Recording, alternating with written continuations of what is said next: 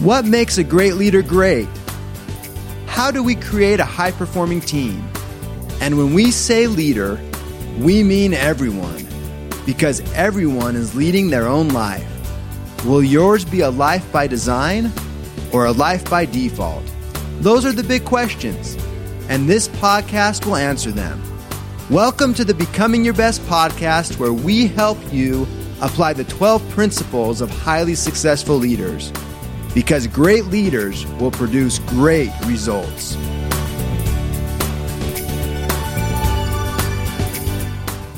All right. Welcome back to our Becoming Your Best podcast, listeners. This is your host, Rob Schallenberger, and I hope you're having a great day wherever you're at. And these podcasts, as you know, some of them go as much as 35 minutes, and sometimes they're a little shorter than that. Today's going to be one of those that is a little shorter, probably more on the 15-minute side, a quick hitter that you can listen to, as you're making breakfast on your way to or from work, something simple like that. And I'm actually in Pittsburgh getting ready to do an event here in Pittsburgh. This is something that I've been thinking about and doing now over the past couple of days, what I'm about to share here. I did it on the flight on the way here to Pittsburgh, and I've really had the chance to practice this quite a bit in the last 2 days, and it's been fascinating, and I really wanted to share this with you. So I'm excited for this outlet and this ability to share what I've been practicing the past couple of days, and that is the power of curiosity. Now, I've read this in several other books, and I've certainly tried it to an extent, but I haven't put it to practice like I have in the last 2 days. And what I've learned about the power of curiosity is that it can really empower us to find ourselves, to break old habit and thought loops, and generate new ideas and ways of living our lives that maybe previously we hadn't considered or thought about. The mind is a fascinating tool if we can just simply unlock it. And so what I want to share with you are a few ways that we can do that and actually apply this to yourself. Now, to make this applicable and to make this, really personal to you, I'm going to ask you to do something. And that is, first of all, to rate yourself on a scale of 1 to 10. In other words, take your whole life snapshot right now. Your finances, your relationships with the people who are close to you in your life, what you feel like when you wake up in the morning, your job, your work-life balance, stress levels, mental and emotional and physical health. Take the whole picture and rate yourself on a scale of 1 to 10. 1's not good, 10 is outstanding. So hopefully everyone has a number. You visualize that number in your brain. So let's say you rated yourself maybe a 6 or a 7, maybe a 5, maybe it was even a 2 or 3. Things are not, going so well right now. Wherever you rated yourself, what if you could move from a 6 to a 9, or from a 2 to a 7, or a 5 to a 9? That's the difference between a good day and a great day. That's the difference between a good relationship and a great relationship. And the other thing that's interesting about this is the numbers can move on us. For example, as a 21-year-old college student, if I would have rated myself as an 8 financially back then, well, that 8 would certainly look very different right now. And so, what may be a 9 to you today, 8 months from today, that's a totally different number, because where you're at mentally has shifted. It's changed. The same can apply to a relationship or to our well-being.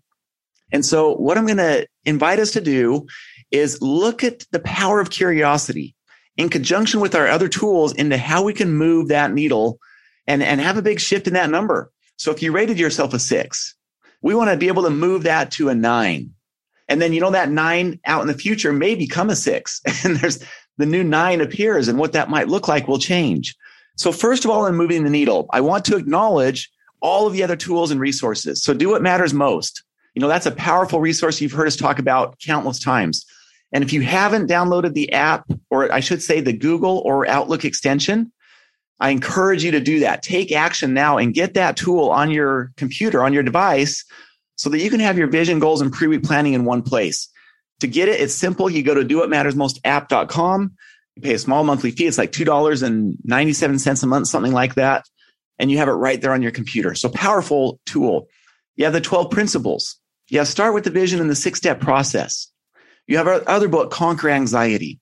So all of these contain tools and processes that will move the needle dramatically when we apply the tool and use the habit. Well, today I'm going to focus in on a little bit more of what would be a niche topic within the 12 principles specifically innovating through imagination, tapping into that part of the brain that really is a part of everything else we do. Yet it's a part of our brain that I would suggest is often neglected. It's a muscle that needs to be exercised just like any other muscle. And we're going to look at how to exercise that muscle. And it's a simple yet powerful lens. And like I mentioned, that lens is curiosity. Now, I want you to think about this.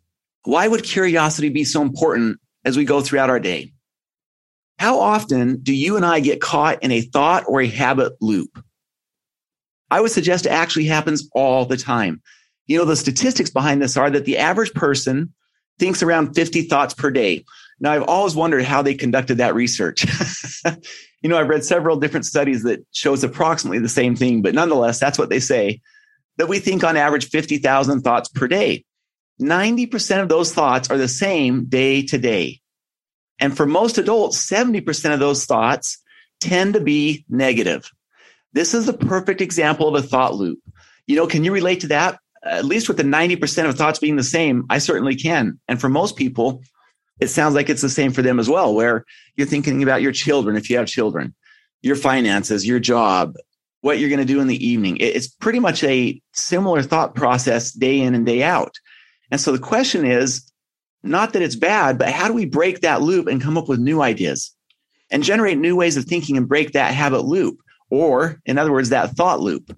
So let me give you another example of a thought loop. And I could tie this habit loop into all kinds of things. You know, you could tie this into addictions, whether it's eating when you feel that crave for no other reason than just to eat, to satisfy that feeling that you have inside. There's a trigger, there's a reward behavior associated with it. For smoking, you know, there's this reward-based learning that comes with it. You have the craving, you have the addiction, you smoke, and there's this perceived short-term reward for smoking the cigarette, even though we know the long-term cost to it.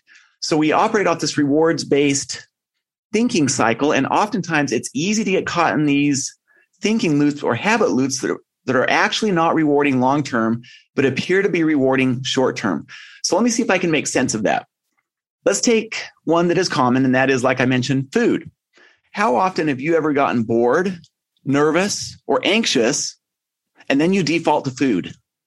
I know for a lot of people, that's a common thing. I've certainly done that throughout my life at different periods where, you know, it's 7 or 8 o'clock in the evening, and for whatever reason, I'm just defaulting to food. I'm not hungry. I'm just going in there and saying, give me some food to eat. And, you know, for other people, that can be a real, we'll call it outlet for anxiety or other things where there's this short-term perceived reward, whereas we know that long-term, that's not the case. And so what we want to think about are the different anxiety loops, thought loops, habit loops that are really not serving you. And let's use curiosity to look at those in a different light. In other words, we need to break our typical thought cycles or habit cycles that aren't serving us. Einstein's second law is that objects in motion or at rest remain in motion or at rest unless an external force imposes change. Now, those are a lot of big words. In other words, you know, things are going to continue doing the same thing unless there's something that will bump them, shift them, or impose a change upon them. So let's take this anxious feeling as an example. I know that anxiety is something that a lot of people have felt in the last year and a half. Many people who have never experienced it previously have now realized that this is something that they have in their family or their lives. So let's take a stressed or anxious feeling. And instead of fearing it, get curious about it. Because oftentimes fear feeds fear. And instead, when we get curious about it, it loses its teeth. You know, what makes a lion dangerous are the claws and the teeth, right? Anxiety and all of these other thought loops that are not helpful or serving us, it's the same thing. What makes them so powerful are the teeth or the claws. And once we take those out of it, there's nothing really left there. And so instead of fearing it, get curious about it. Like I said, fear tends to breed fear. So if you're ever feeling anxious, using this example in particular, ask questions such as, where do you feel that anxiety right now? Physically, where do you actually feel it in your body? Is it in your heart? Is it in your hands? And what is that like? Get curious about it. Start asking questions. You know, what does the fear or the stress feel like? Where is it coming from? And then ask curious questions such as, how is that serving you? Just get curious. Can you see how these are all interesting questions? There's no judgment in these questions. These are just simply exploratory, curious questions. And when we start asking these types of questions, it's amazing how often it takes the teeth out of whatever the habit or thought loop is. And I'm just using anxiety as one of those right now. How about another one? How about anger? Get curious, ask questions, start really digging into it. Don't fear the anger.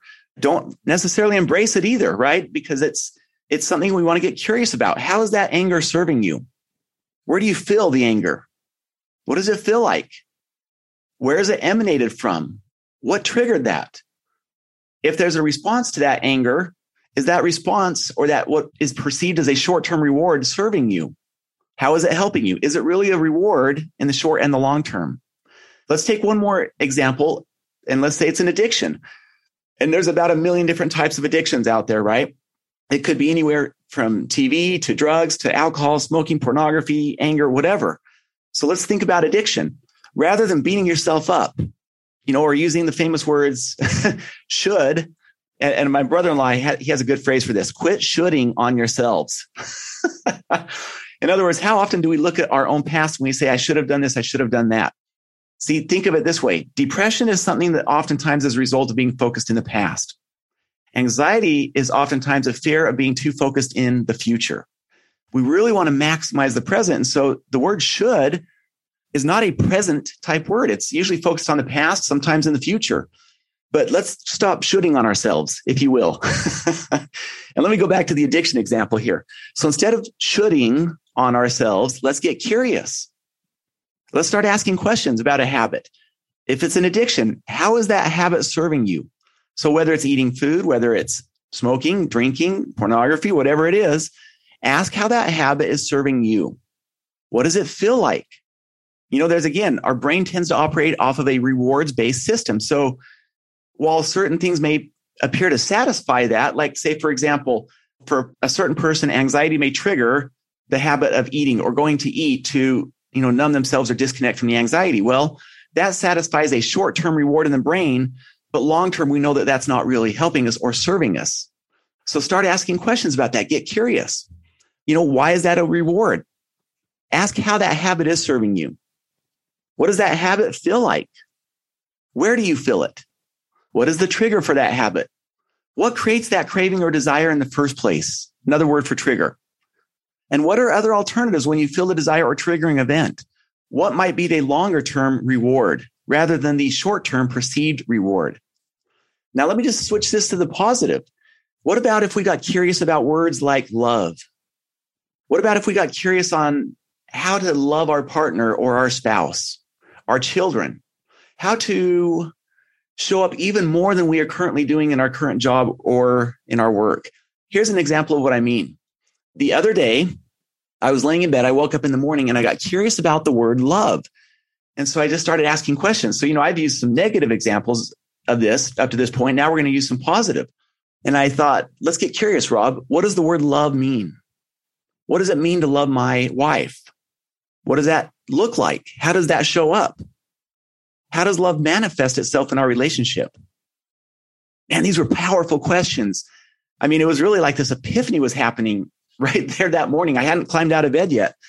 And I'm having this huge revelation. And it was awesome because I realized love is so much more than just a feeling. It's an action. It's a connection. There's a unity. It's a very deep and powerful word. And this wouldn't have happened. This epiphany wouldn't have happened without the accompanying curiosity and questions. Now, let me throw one more spin on this thought of questions and asking ourselves questions. It's important to phrase questions the right way. There are low vibration or weak questions. There are also high vibration or strong energy type questions. And it's kind of like goals. You've heard us talk about goals all the time. The way we word our goals matter. Every word matters. It's the same with questions we ask ourselves. Let me just give you one example.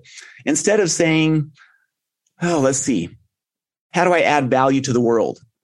I can make a slight shift to that question and say, how could I add even more value to the world? So see, that first question came from a place of scarcity, being not enough, as if I'm not doing something already. The second question came from a place of abundance. In other words, how could I do even more for the world? How could I add even more value? So there's this acknowledgement, there's already value being added, that I'm already doing something. And so the way you ask your question is important. I like the words even more because it creates this abundance question, if you will. And it's not putting us in a place of guilt or shame. And so think about that. I would just invite you, as we get ready to wrap up this thought on curiosity and finding yourself through curiosity and questions, is to empower yourself by asking yourself important questions. Phrase those in a way that starts you off thinking from a place of abundance.